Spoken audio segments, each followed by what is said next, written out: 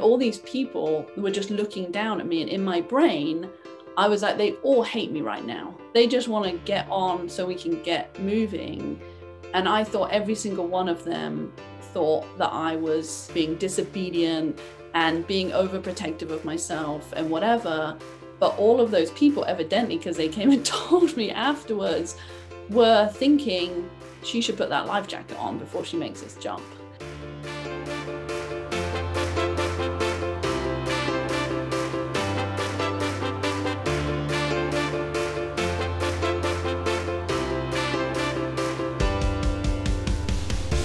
Welcome to Living as You. I'm Patrick Quinn, a brain enthusiast, mental health advocate, and aspiring medical professional. And I'm here today to break down the stories behind the curtain, the moments of inspiration, the defining moments of our lives, and the shaping influences that have led inspiring leaders to live a life authentically to themselves. Our conversation this week is with entrepreneur, film director, and stand-up comedian Jennifer Jane. An avid tea drinker and cake baker, Jennifer graduated from the University of Plymouth with a degree in psychology. Living between Bozeman, Montana, and Dorset, England, she began a career in stand-up and comedy skits, transitioning over time to more of the production side for comedy and then film. Up until this point, she has created a short film and written 5 feature-length scripts. In 2010, Jennifer created Montana Mex, a clean Mexican food brand offering the freshest avocado oil and seasonings such as their famous sweet seasoning blend. At the same time that she was establishing Montana Mex, Jennifer helped produce the award-winning feature film Charged in 2015, as well as a short-form cooking series, Hungry Life. In 2019, she recently founded Proper Good, that creates non-GMO, clean ingredient meals that can be packaged and prepared quickly. Jennifer enjoys water sports, cats, writing, and lots of cake. With that, let's get to today's conversation with Jennifer Jane. Hello, good morning. Good morning, Jen. How are you? I'm good. How was your birthday? You are so kind. It was wonderful. We just did a nice family hike.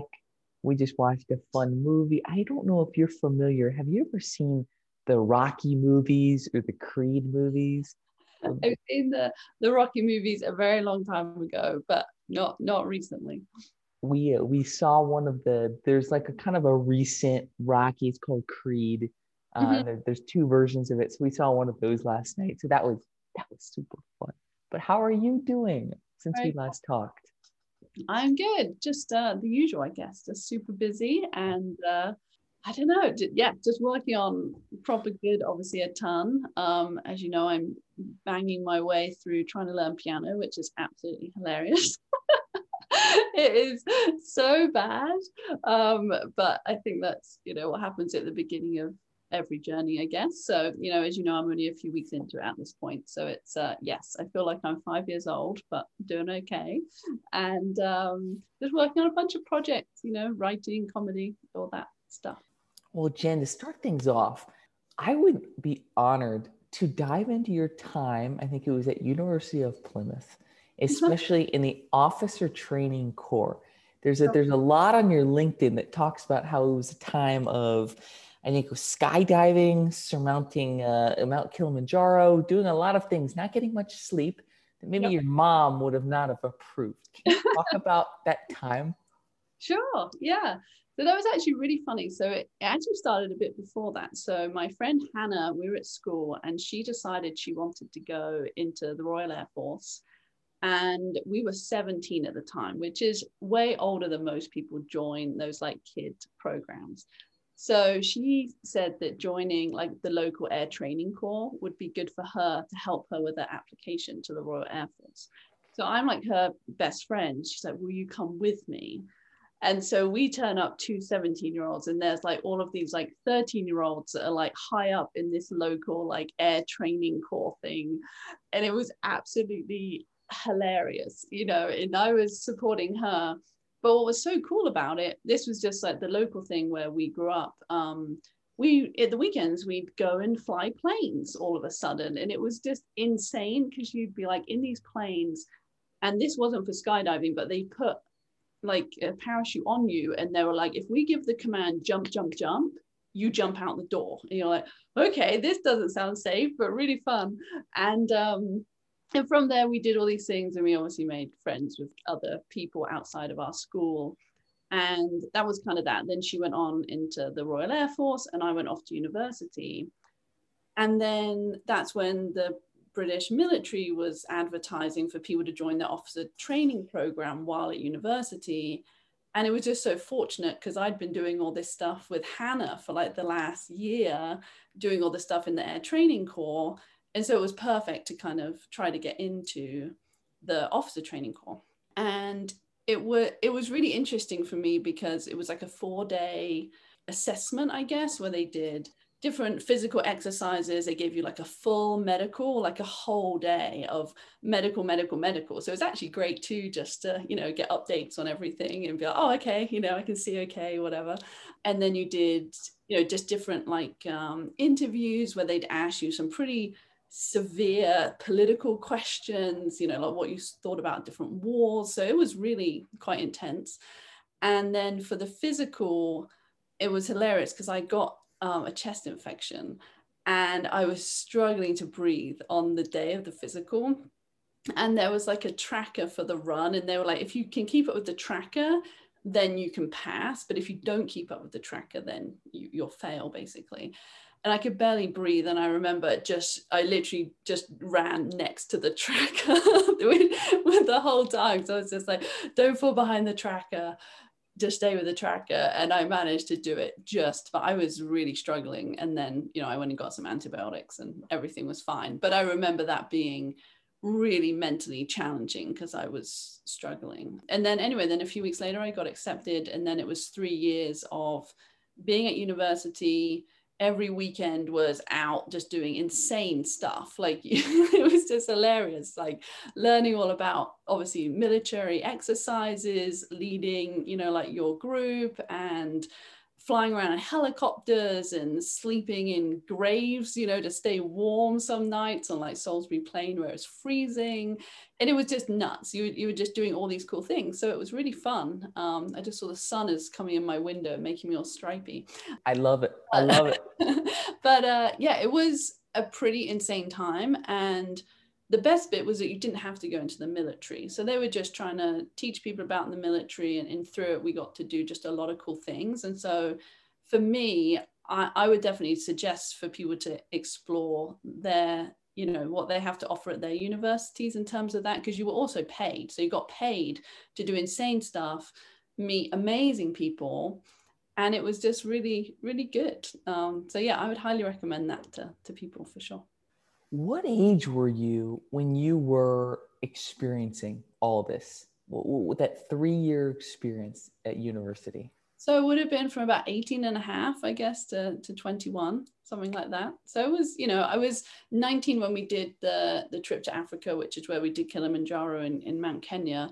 And, you know, Kilimanjaro is actually very easy. It's great. It basically has like a trail all the way up. So if you're not too affected by the altitude, it's very easy. And it was cool because we carried all our own gear. So most people have Sherpas to help them up. And so because we did it as part of the military thing, we had to carry all our own gear. And that definitely added an extra edge, I guess. But it was easy. Whereas on Mount Kenya, you're literally like hacking your way through bushes. And there was this bit that's called like the vertical bog, which is hilarious. So you're like walking uphill in like a bog. And so your calf muscles just hate you. I can't even imagine. And that was just different. It was just hard because there's no trails. You know, we were just camping wherever we felt like it. You know, like we found a cave one night and we stayed in that. And I remember it just being full of spiders. And I'm not very good with spiders. And I remember just being like in my sleeping bag, just making peace with the fact, like, you know, where they say you eat, joke, don't they, and say you eat however many spiders a year. I remember thinking, I'm going to eat a lot of spiders tonight, and that was just going to happen. It was so scary, but it was also really fun. And so you have this experience in the Officer Training Corps around kind of the age of most college students. How did this set you up to begin diving into film, documentaries, photography, obviously the food industry? You have such an incredibly diverse array of interests and passions, which is one of the reasons you inspire me so much, because I look at so many people in this world, and I truly believe everybody has a diverse array of so many things they're interested in. But how many people have actually been able to explore that or implement that in their life in the way that you have? So I'd be so fascinated to hear more about that. I mean, the honest truth to me is that I think it's so boring and obvious, the main thing I got out of it.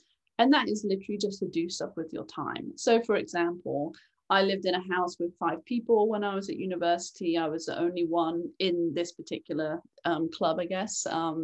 And, you know, I'd get back after a weekend. So we'd finish lectures on a Friday.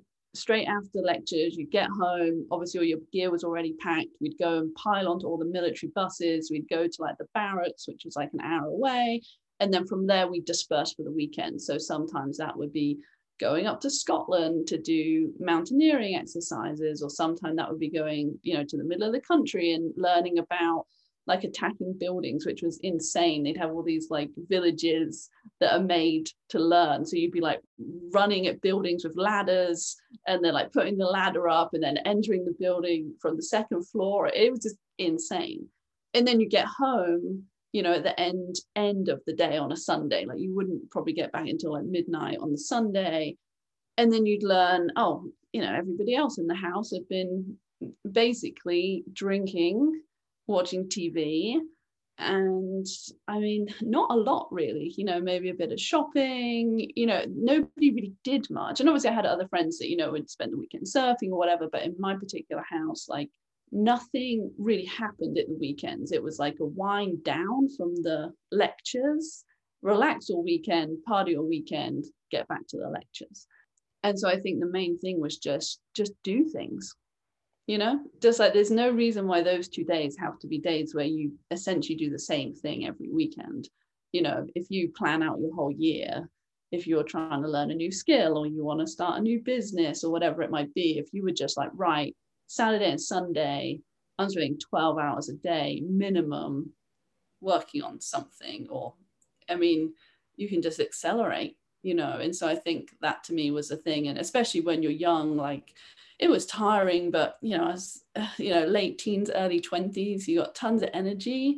Just go for it, I think would be, you know, you may as well, you know, if you burn out, you burn out, but you may as well just go. And as long as it's diverse, I think, you know, everything remains pretty interesting. I want to hear some of those stories as you're starting to explore on the weekends in university and starting to say, wow, you know what, I like photography, or hey, stand-up comedy, let's try that. Sure. I think college is a really unique time, or especially when you're maybe in your early 20s, to begin just trying new things. Right. And I'd love to hear just how that shapes your journey, your story. Sure. Yeah. I mean, I think overall the stuff with the military was great because it did show you that you could just go for it, you know, just do anything and just see what happens. And I think if I wish I knew when I was younger, you know, I'm 37 now, whereas I wish I knew when I was in my early 20s, just to not worry so much about what people thought, because I think that is what holds people back if they do get held back. And so with like stand-up comedy, that definitely had entered my mind then, but I never did stand up until I was in my late 20s, you know, so it definitely took me way longer to do certain things. And I think honestly, there's a difference between your personal pursuits and then things that are group pursuits. So like with the military, it's like, oh, we're, you know, now you're in, you're bundled on a bus, you go and do these things, it's a group activity, you're just kind of going along with the flow, and it's just very fortunate that all of that stuff was awesome. Whereas when you're doing things like stand-up comedy or writing a book or writing a screenplay, like these are more obviously more insular, like personal things where there's no one to like rally you up, right? No one's like, oh, come on, Jen, work on your set, you know, you're just by yourself in your own head. And I think you hold yourself back then a lot. So I think that would be a good thing for people, just to be like, no, like try to rally yourself. Don't care what other people think, because no one cares really, you know. That's the truth. Like I think we all worry about what people think way more than they actually care. I actually did a set once which I purposely did a rubbish set. I purposely went up there to just do horribly. I didn't prepare. I just wrote jokes that I thought weren't very good, and I just decided to go up and do it just so I could have that experience of hating it. And it was awful, obviously, but it was also fine. So I think, you know, it's kind of good sometimes just to force yourself to have those negative experiences, because they're not as bad as you kind of think they are. You know, you think like, oh, I do badly on stage, nobody will laugh, it'll be horrendous. And yeah, I did badly on stage, nobody laughed, and it was fine. So I think you kind of have to, I don't know, I think often what you fear is not as bad as the actual experience. And then as long as you've got a few awesome friends, which I was very fortunate to have, then it's like, it's fine, isn't it? You've got your mates at the end of the day, and it's all good. Agreed. There's a great quote by an ancient philosopher, Seneca. I don't know if you like Stoicism or the Stoic philosophers. I'm a big fan. But he says, we often suffer more in imagination than in reality. And I love that a lot, because I think you hit on such an important point. It's so easy to think that the things we do, or maybe the results that our brain is cooking up in our mind, are going to be so much worse, or people are going to care so much more than in reality. I mean, I know people love you. I know people, hopefully one person in this world like doesn't get all pissed off at me. Like, we're not that important that someone's going to be thinking of us 24/7. Oh, Jen did this. She walked over here. Patrick, he said this word. What? Yeah. So it's like finding those ways, I think, to get out of our own way, as you mentioned. And it sounds like you've really been able to figure that out. And again, I know that's a work in progress, but over time, hey, you overcame that hurdle and were able to do stand-up. You were able to get out of your own way. How have you been able to start doing that more frequently in your own life? One of the main things is just thinking about it from someone else's perspective. So I think like we're super harsh on ourselves, right? So for me, you know, in my like worst case scenario was you go on stage, it goes badly, you lose all your friends, your family's embarrassed by you, you know, like you have these like insane scenarios, right? Whereas let's just say it was the other way around. Let's say you went on stage and you had good intentions, but for whatever reason, let's say the joke came off as offensive, or it came off weird, and then afterwards you're like, oh, I'm cringing so hard, like that came out wrong, it was awful. I would still care about you, right? Like, it's not, I'd be like, oh, this guy's an idiot. You know, you'd be like, hey, it's okay. Like, yeah, there were some people who didn't get it, like that. It definitely sounded not what you were intending to say. Like, I know that's not who you are. Like, you know, and you can obviously reconfigure and relook at stuff. And the people who know you will know that, oh yeah, that was a bad night for you, and, you know, whatever. Whereas the people that don't know you might well think, oh yeah, I saw that guy perform once and he's a complete idiot. But does it really matter? Like, it doesn't matter that much. And then you know that, you know, if they see you again, like, people can change their mind. So, you know, like for people I've seen, you know, you see them perform and you're like, oh, that's not really for me. But then you see them improve and, you know, and really get into who they are. And then you're like, wow, this person has really improved and they're fantastic. So I think you just have to give yourself the same consideration that you give other people. So that's what I try to think of as like, okay, we're going to do this. If I fail, I know I'm going to cringe. But if, you know, my brother said he was going to try it, I'd totally be, oh, Chris, just do it, because it'll be fine if you do fail, type of thing. So I think a lot of it is just, reframing it to try and give yourself the kindness that you give other people. Because I know for myself, I've been way too critical, I think, which is what held me back initially. And then now I try to be a bit more, just try to be a bit more chill with myself, I guess. I like to put this into words in terms of having more of an objective viewpoint towards myself. Right. And looking at myself or giving myself advice or thoughts or feedback like I would you or anybody else. I think you said that so well. And especially those things that freak my mind out, or the recent like 24-hour experience of running, walking, hiking. Right. When I thought about that initially, my mind is going on overdrive. Oh, you're not this, you can't do it. I'm like, but finally I just said, you know what? Come on, what feels right to me in here? And I was like, go for it. And so sometimes I think it's about turning our minds off and just, if something feels right in your heart, just take the leap, just go for it. Agreed. Yeah. Exactly. Can you talk me through maybe a moment in your life where you just turned off your mind and you just went for it? I want to hear the details of that story, if one moment comes to mind. That is really interesting.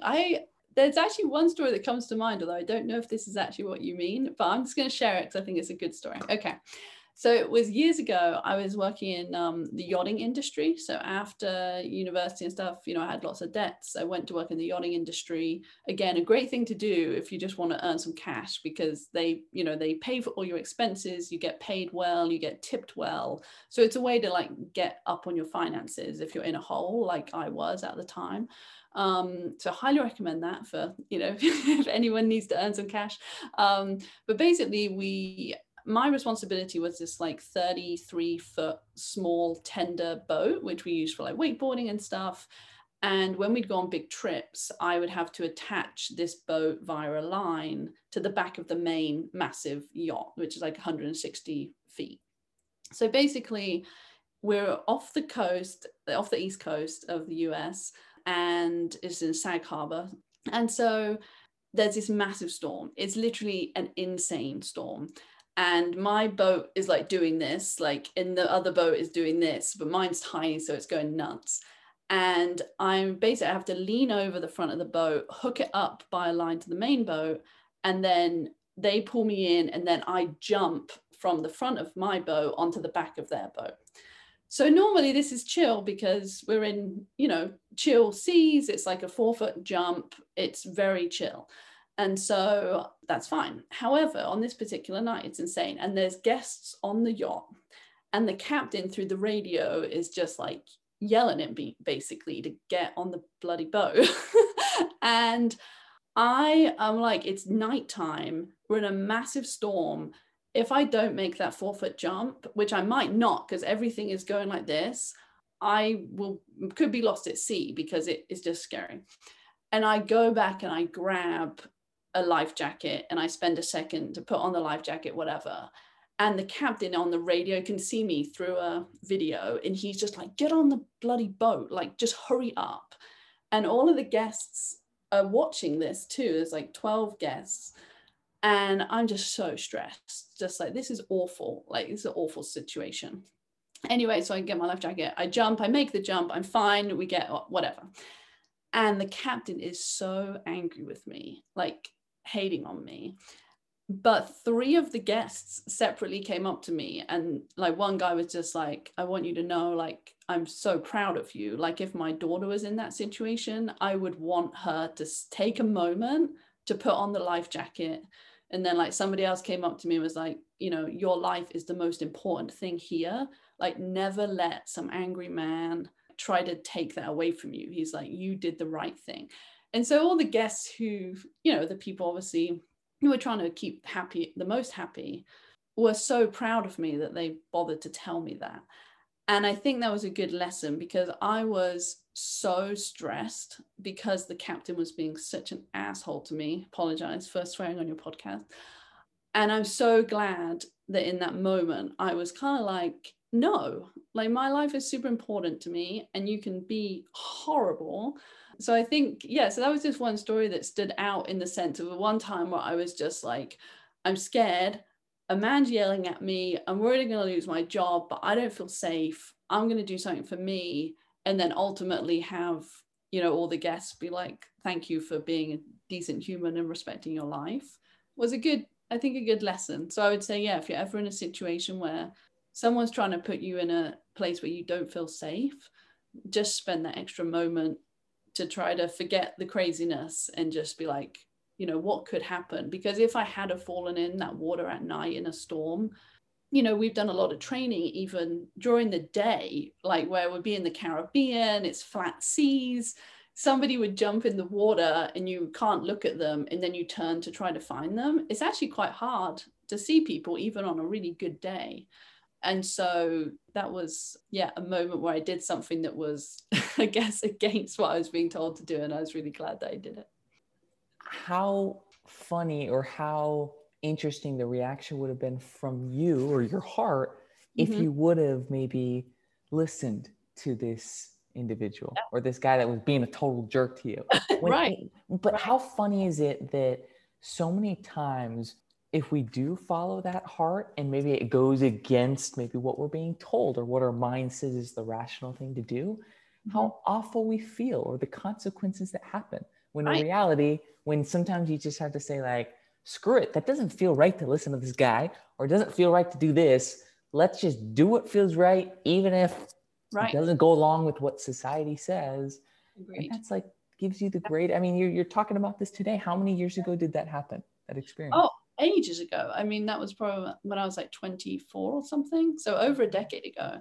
And I think what was really important too was in that moment, it wasn't only the captain that was obviously yelling at me through the radio, but also there was the first mate on the transom of the main boat yelling at me. And then all these people were just looking down at me. And in my brain, I was like, they all hate me right now. They just want to get on so we can get moving. And I thought every single one of them thought that I was, you know, being disobedient and being overprotective of myself and whatever.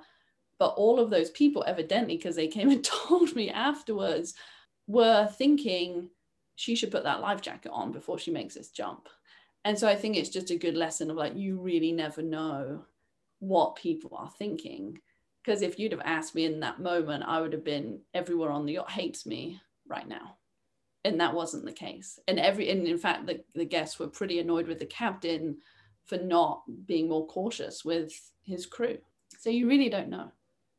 I want to tie this back to a theme that you've talked about in recent years. You've talked to me about the idea of doing the things in life or taking those concrete steps, whether they're actual tangible steps or more maybe mental steps, mental leaps, to be able to live the life that maybe not many people are privileged to live, and to do those things that maybe not many people are privileged to do.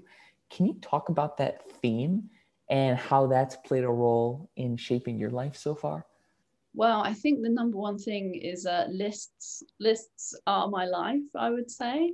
Whether that's, you know, like having small goals or big goals. So whether that's just, oh, I need to do my taxes, putting it on a list, or being, okay, here I am now as a stand-up, this is where I want to be in 3 years or something like that. So I think that really helps, just wherever you are. I think, you know, we don't come from, my brother and I don't come from a wealthy family. We have had a normal family. And so we didn't really have that, you know, that kind of massive help. If we'd have completely failed, we didn't have that safety net. Whereas I know obviously some other people do, which is great. So I think everyone's on different levels. And I think you have to obviously adapt depending on what level you're at. Because if you've got a massive safety net, then sure, just go and start whatever and hope. And if it doesn't work out, then obviously you'll still be able to eat. My brother and I were in a place where we were like middle of the range, I guess, where we couldn't get free accommodation and all this stuff. But, you know, if we rang our parents, hey, we need some food, we really messed up, then we could do that. But then obviously other people are in a place where, yeah, they really have no safety net. So I think that's why I get nervous sometimes about giving advice on what to do, because obviously it depends on where you are, because I wouldn't want to encourage someone, just go for it. And then in a year, you know, you've got nowhere to live and you can't afford any food. So I think for me, the planning side is what really allows you to decide what risk you can take. You know what I mean? So I think if you're looking at your situation and you're deciding, oh, what can I afford to lose? So don't really bet anything you can't afford to lose. So I would say, if you're someone, you've got a great idea, but you're very tight financially, then find investors, give away more of your company maybe at the beginning, because although, yes, ultimately you won't make as much money if it goes well, you are protecting the downside. So protect the downside, then you can just go for it knowing like, yes, I can still afford to eat. Whereas obviously if you're somebody, has more money to play with, maybe it would be, maybe don't give away as much equity at the beginning if you're starting a company or whatever. And so I think for me, the main thing is about planning, protecting your downside, and then spending the time. Because I think a lot of people think things just happen, and they definitely don't. Like I spend just an insane amount of time building, learning, and just sitting down and just you just have to put in the time. Like, you're amazing at piano. Like obviously you've put in the time to piano. It's that for whatever you're doing. So whether you want to write a novel, build a business, build a house, like get the dream job, whatever it is, you just have to force yourself through the boredom. I force myself through the boredom all the time, because that is the reality of building something. There will, like with stand-up, it's, you have the idea for a joke, it's really fun. And then once you've said that joke like 100 times, you're like, is this even funny? Sure. And it's the same for like a business. Obviously launching the first product is insanely exciting. Launching the 10th obviously isn't as exciting. So you have just to, I think my top thing would be just protect your downside and force yourself through the boredom to achieve the goal, because everybody that you see has achieved amazing things. Unless they happen to have some insane random ability, it's because they force themselves to, dunk 100 basketballs or whatever, like every single morning, or, sit there at the piano for hours every day, or whatever it is. So I think that would be my main message, is protect the downside and do the work, I guess. Can you tell me more about your own process of putting in the work and doing the hours and hours of prep and learning, and what does that look like for you?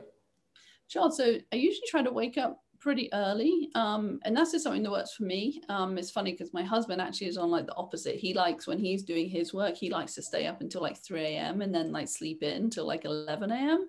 Whereas I tend to like to go to bed at like 10, wake up at 5 or 6 type of thing. And then that's when I usually work on like my super personal projects, which is like my screenplays or my writing or comedy. And I love that because it's, it's quiet, it's dark outside, most people aren't up. Like for me, that is just a quiet time to really, really focus on personal things, because obviously you don't need anybody else for that. And then kind of around 8 a.m. is when business kind of kicks in. And so obviously that's a collaborative thing with the team and everybody proper good. So obviously then that's when the phone calls, the emails, the texts just, kind of kick off for the day. So that's when I'm just sat there working on those projects, which are the group projects.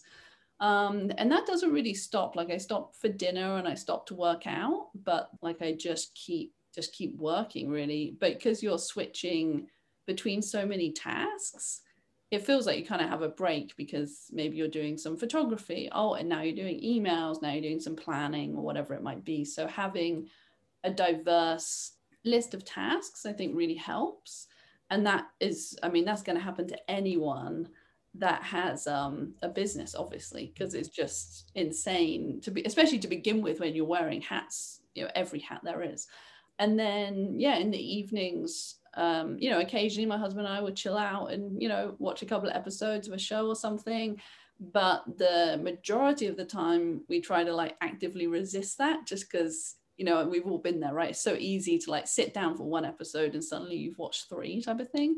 So we try to, kind of spend some time together and do productive things, usually reading or writing a sketch or, filming something silly or something like that. So just trying to continuously just hit the kind of, oh, this, now this, now this, just essentially like, I think of it as just nudging everything forward, like nudge this, nudge that, nudge this. So for example, right now we're working on a sketch And, I wrote it the other day, and then we like practiced the lines, and then we ordered, some stuff on Amazon for the props, reached out to a friend to come help us, like, nudging that in the evening, because it's like a collaborative thing with my husband and I, and then, wake up the next morning and back to personal projects, followed by group projects, followed by, the evening stuff is usually the easy bits, if I'm honest. I feel like I'm best in the morning, and during the day,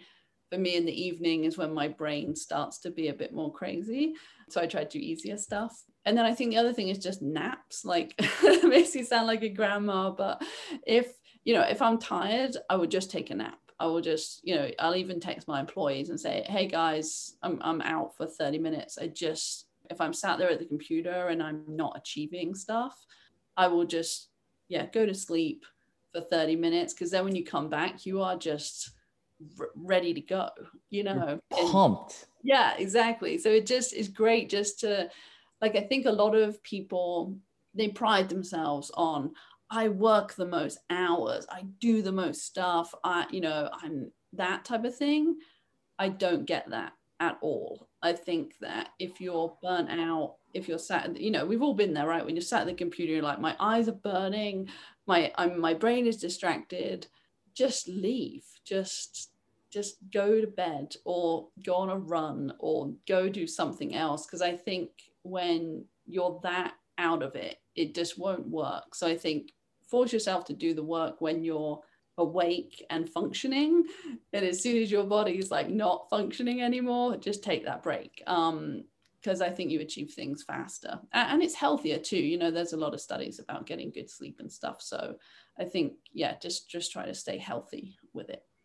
I'm so glad you brought up the naps, because I was going to ask you, with all this work and all these creative passions, like, what are some of those habits that you've implemented, you and your brother, or your whole team every day, but maybe we'll talk you personally, to help you kind of counter that burnout, or to help you continue to live mentally healthy, physically healthy, amidst all these phenomenal creative pursuits? What are some of those things you do every day?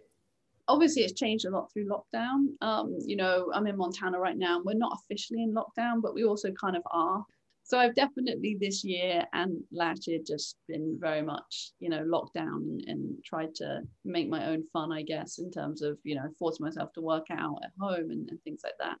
But I think in the real world, once all this craziness is over, I try to stay, sane, obviously, by connecting with friends, working out with friends, doing the social side of it, because obviously it can get quite lonely, because it is individual work, especially the writing. I definitely feel like a crazy lady sometimes when, I like laugh out loud when I'm writing, because one of my characters did something, and I'm like, this is completely made up in my brain. Like, your brain is obviously not the computer, right?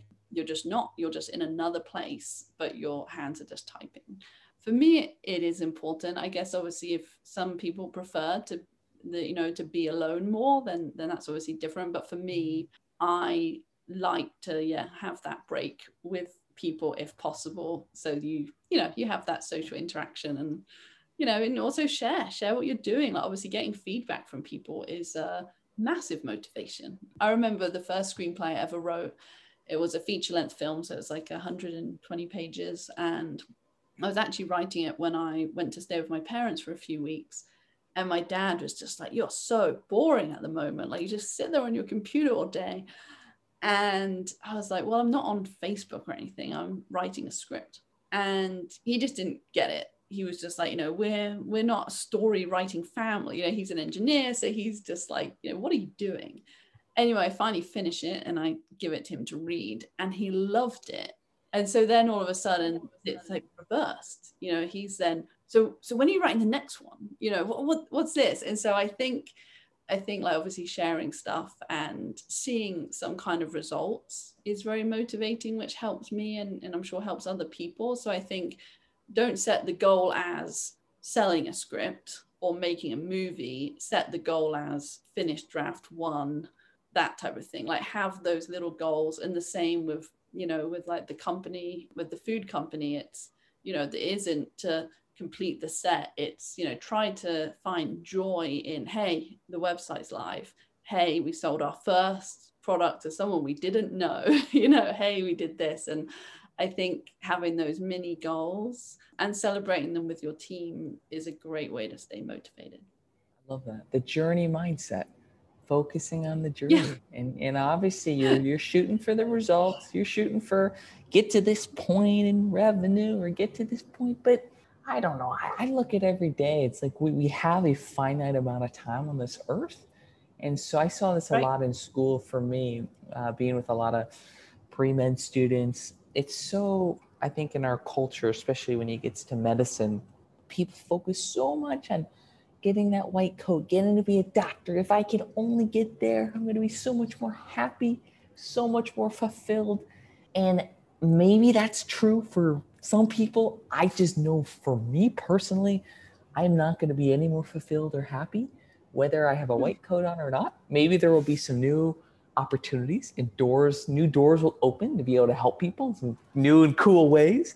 But I think it can be super easy to get caught up in kind of that result oriented. And so it sounds to me like you've really been able to establish with Proper Good, your team, your creative pursuits, that kind of that focus on every day, that focus on enjoying the journey. Have you ever had a moment like that where you end up getting the result and you're like, you know what, it's awesome, but I think I've had a few moments like that for sure. And I think it's an interesting one with different projects, right? In terms of different expressions. So for example, with the screenplay, obviously the full expression of that piece of art isn't really there until the movie is made. So you just kind of have to have peace with that. Whereas if you're writing a novel, if you've written the novel, and even if it's only your mum that reads it, they have at least experienced the art in its full form type of thing. So I think that is an interesting one for me, where I try to force myself to be like, hey, try to feel okay about this, because the chances of a screenplay getting built into a movie is so hard. So you kind of have to.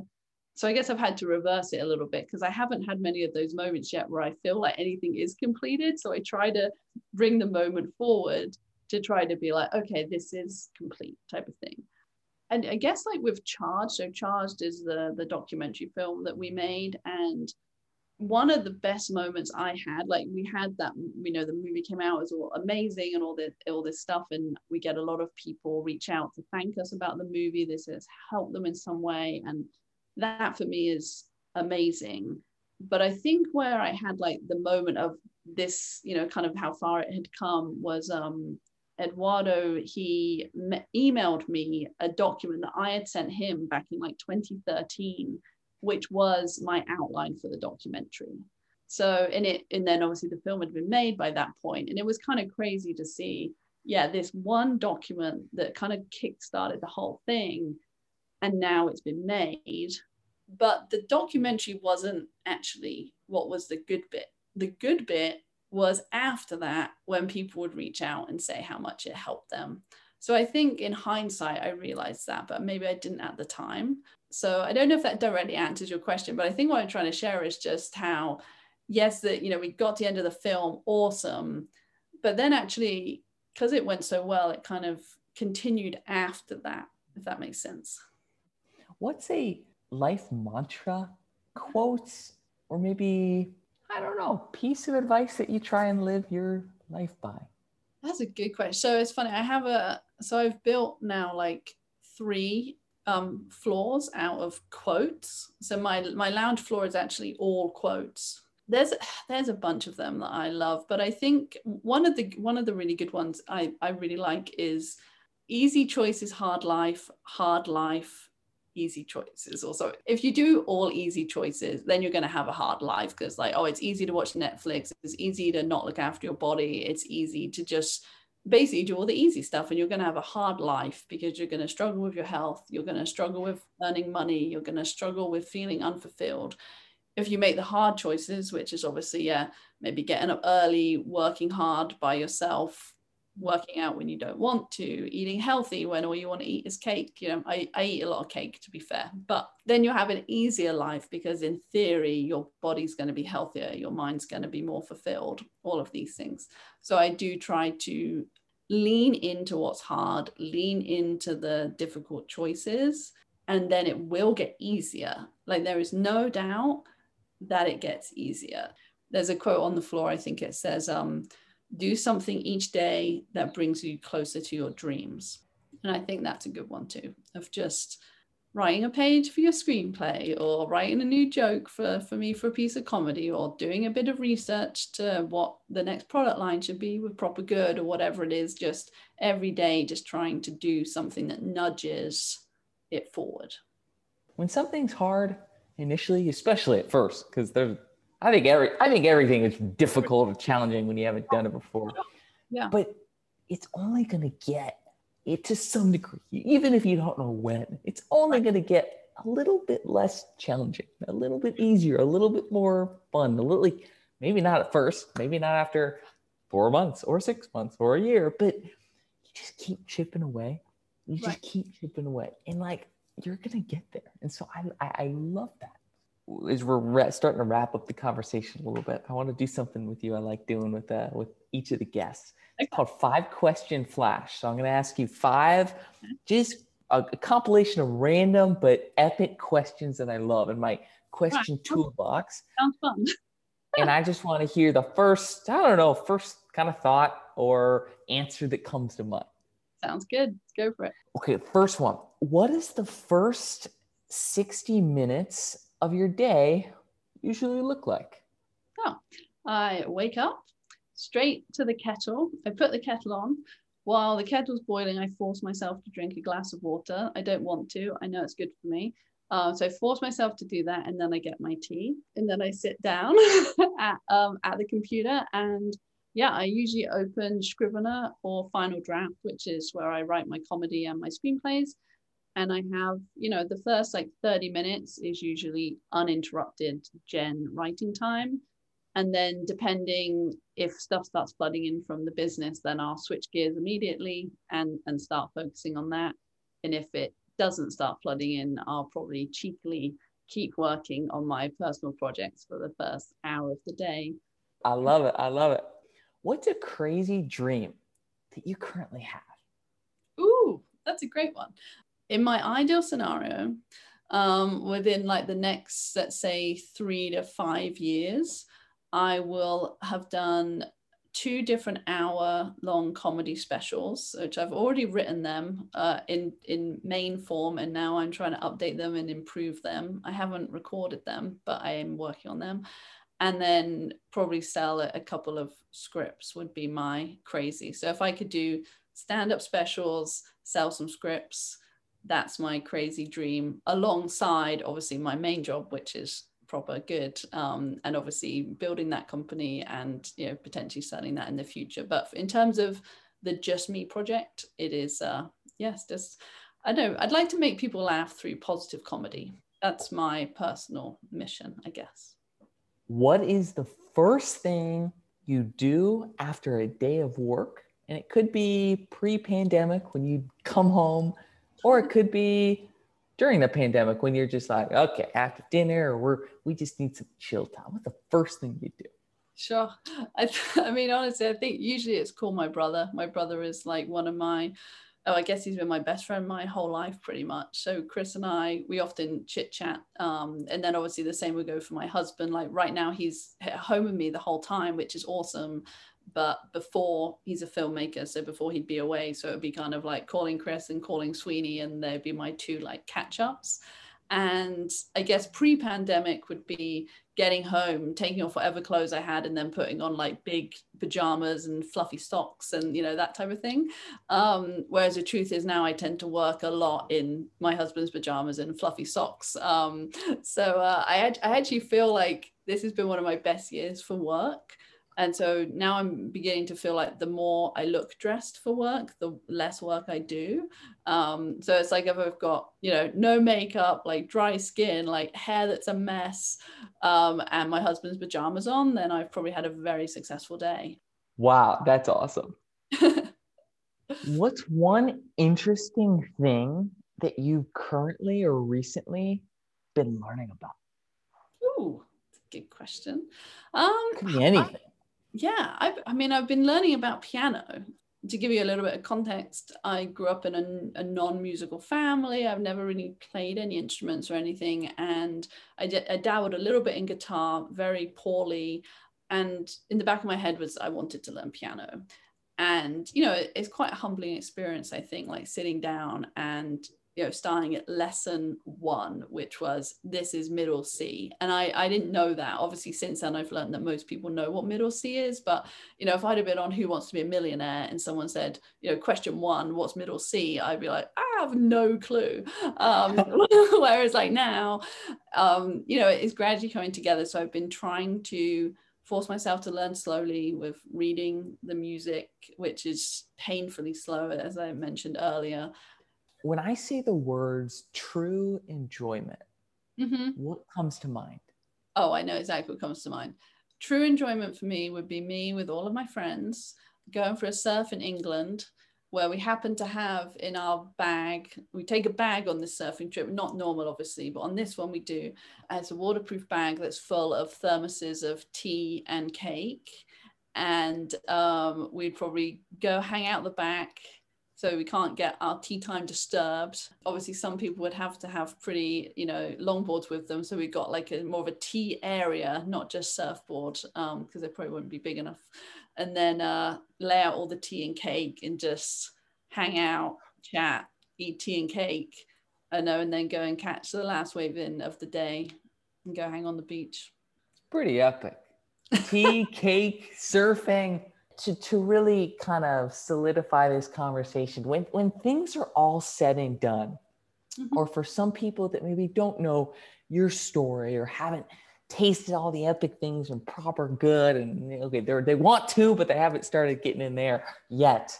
What do you want someone's takeaway to be from your message? What sort of message would you share with anybody from your work, your creativity, your passion, your life mission?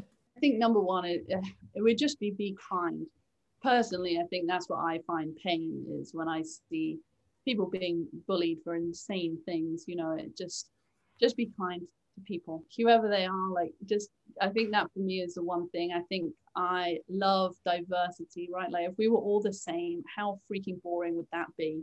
It would be so boring. Give people kindness, let them be who they are, because I think that benefits all of us and makes life more interesting and allows you to, you know, learn and have fun and laugh. Kindness is where comedy does come from, in a sense. You know what I mean? If you're angry, like, you can't laugh. Be kind, work hard, and I think awesome stuff will come to you. You're doing lots of awesome stuff. We just got to keep spreading that kindness and compassion, and I think everyone's going to be doing awesome stuff. So, Jen, thank you for having this conversation. Well, same to you. Yeah, I really enjoyed, by the way, seeing your video of your walk and everything. And obviously that's exactly on that same plane. It's just, yeah, doing cool things and obviously raising money and helping other people. It's just, yeah, it was fantastic. So yeah, congrats to you. Hey, let's just keep helping other people and spreading that joy and eating the cake, right? Definitely. Tea and cake is, yeah, definitely. I'm fueled by tea and cake, that's for sure. Yeah, thank you so much for having me on this. It was fun way to spend a Sunday morning. It was very good. Our music today was created by current freelance producer and editor, Bruno Jimenez Dualde. You can find more of Bruno's music at brunohd.com or check out his latest work on Spotify. Our unsung hero this week is Rob Merriman. Rob is currently the Junior Programs Coordinator for Nevada Tennis in Las Vegas and continues to put in hundreds of hours behind the scenes helping to create and carry out junior tennis tournaments for youth all over the country. From my personal experience working with Rob, he goes out of his way to make sure that every single competitor is provided with the best opportunity to enjoy their tournament experience, even if that means many late nights and extra hours of work for himself. Thank you, Rob, for your dedication to the sport of tennis and commitment to making sportsmanship and integrity the center of the game. And until we meet again, don't forget to keep living as you.